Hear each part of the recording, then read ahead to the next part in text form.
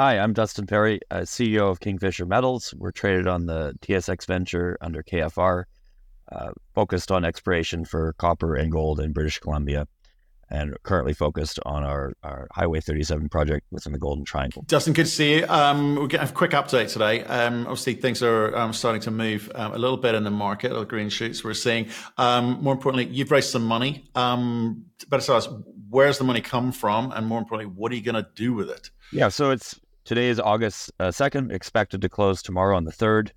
It's going to be around just shy of $3 million.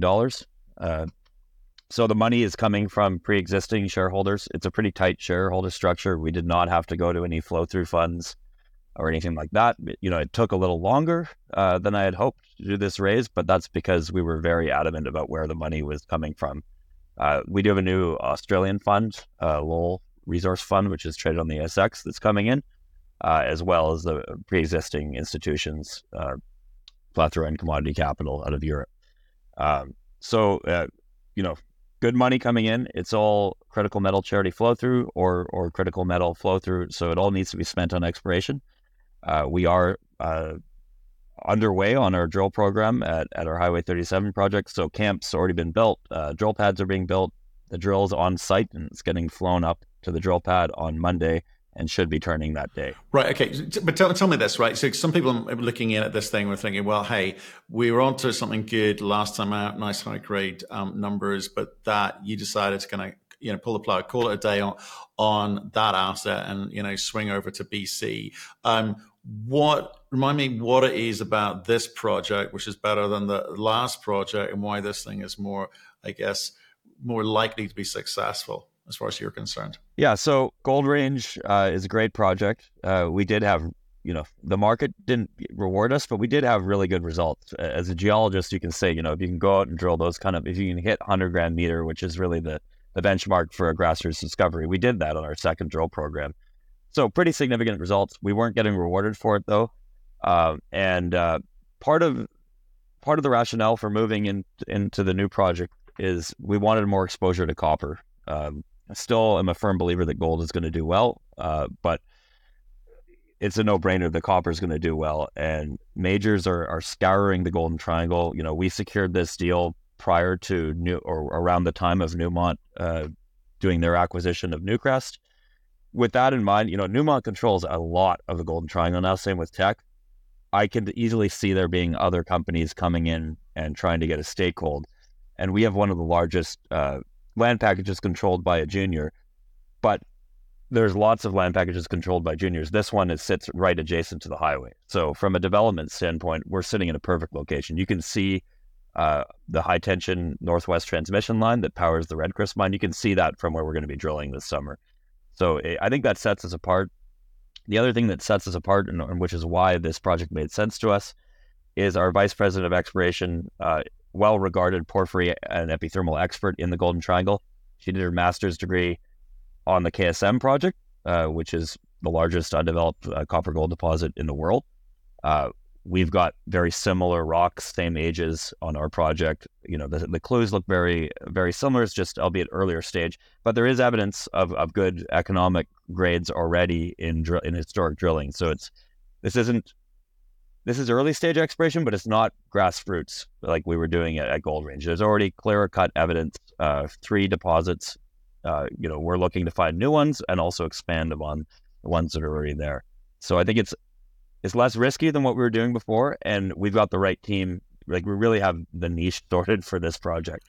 Right, that's Gail Febo you're talking about, who was on Brace Jack and Glory Creek. As I say, highly regarded. Let's talk about the money. Obviously, it's not a whole bunch of money, but it's enough to kind of get things going. You're going to have, obviously, your G&A. So how much is allocated to this first drill program? What's that convert to in terms of dollars or meters? So we've got approximately $1 million of hard dollars that we can use for G&A in the bank here.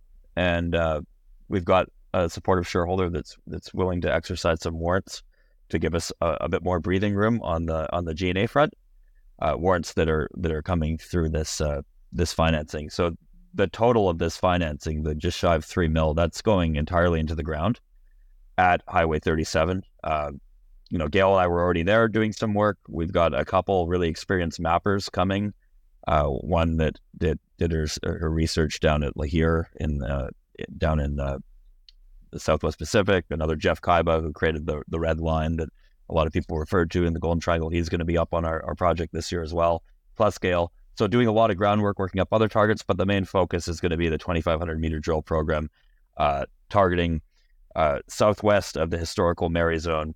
The last drill hole at the Mary Zone in 2019 was 270 meters of 0.7 gold equivalent from surface. We've got multiple other targets. Cliff, for example, is a porphyry where they drilled one hole. They graded it was about a 190 meter drill hole. Bottom 80 meters graded 0.11 copper, and it was trending towards 0.2 copper by the end of it. Gail and I went out there, looked at that drill hole, looked at the historical core, looked at what they hit, and we said, oh, this doesn't look amazing what they hit. And we walked one valley over and found an incredibly beautiful zone of stock work over, I believe it was about 70 meters horizontal distance, up to 4% chalcopyrite. So that would put it at around 0.5% copper. Beautiful looking rock, the kind of thing that you see that. And I've been in the pit at Red Chris. It looks very similar. It looks like an ore body. So that's never been drilled. And it's got that flanking later intrusion that was 0.1, 0.2 copper beside it. So that's the kind of thing we're testing this year. And that's going to be our first drill target. I showed some of those rocks to some other geologists I know, and they immediately wrote checks into our financing. So we're really excited about that. Yeah. Well, okay, that's good endorsement indeed. So just in terms of the targeting, you kind of explained where you're going and why. Is there budget left over for identifying other targets, or is this a kind of you're going to hit it hard and strong and hope that it works out? Because like I say, if you there's sort of a bit of like if it doesn't kind of work out, that's kind of two strikes and you're out sort of territory, isn't it? Or how do you give yourself a chance of success if the drill bit doesn't actually deliver for you this on the first pass? There's 3 deposits, like known deposits on this project. Mary Zone is the area we're focused on. We believe that has the potential to have the largest, from the data we have now, the largest porphyry deposit near surface. It's also permitted. There's an in-holding claim that we also have, the Hank project, which we acquired from Golden Ridge Resources. They drilled the Williams discovery, which I think they drilled something like a 320 gram meter drill hole. I forget the exact, or 300 gram meter, maybe it was 320 meters of 0.9 gold equivalent, something in that ballpark. A really nice drill hole. Came out the same day as the GT Gold saddle discovery. So it got overshadowed by an even better porphyry, but it only saw about 6,000 meters of drilling. It's open in multiple directions, and then it's adjacent to the Hank system, which, Hank's had excellent results. It's had 12 gram gold equivalent over 20 meters, many different drill holes, many untested targets. It's a 6 kilometer long epithermal system with porphyry targets underneath it that have never been tested. So that area wasn't permitted for this summer, which in my opinion is actually a benefit to us. It gives us a bit more time to get boots on the ground, really come up with a 3D model for that area and put our best foot forward next year. So what I'm getting at is if we were to completely strike out this year, we've got 2 other excellent, more advanced systems to focus on next year, plus all the other regional work we do, elevating targets and trying to find new ones. But then we're also testing 3 different porphyry systems this year. It's not like it's just one. We're going to drill a few holes around Mary where it's open from the last, that 290 meters of 0.7. We're going to try to add at least 100 meters of strike to that and test a few other concepts that might grow it exponentially. And then the Mary Root Zone is a separate target that might actually be related to Cliff. We need to drill it and see if it's connected. And then there's Cliff. So there's 3 areas we're going to focus on drilling this year. Any one of those could hit a large porphyry system. And if all of them fail, we still have excellent upside on the other targets for next year. So that's one of the things we really liked about this project was there was a lot of, I guess, contingencies built in within it. There's, a lot of potential to make multiple discoveries on this project. It really does look like a porphyry epithermal district. And it's not going to be a one-hit wonder here, but we could have an exceptional season this year just with a small program alone because mineralization is coming to surface.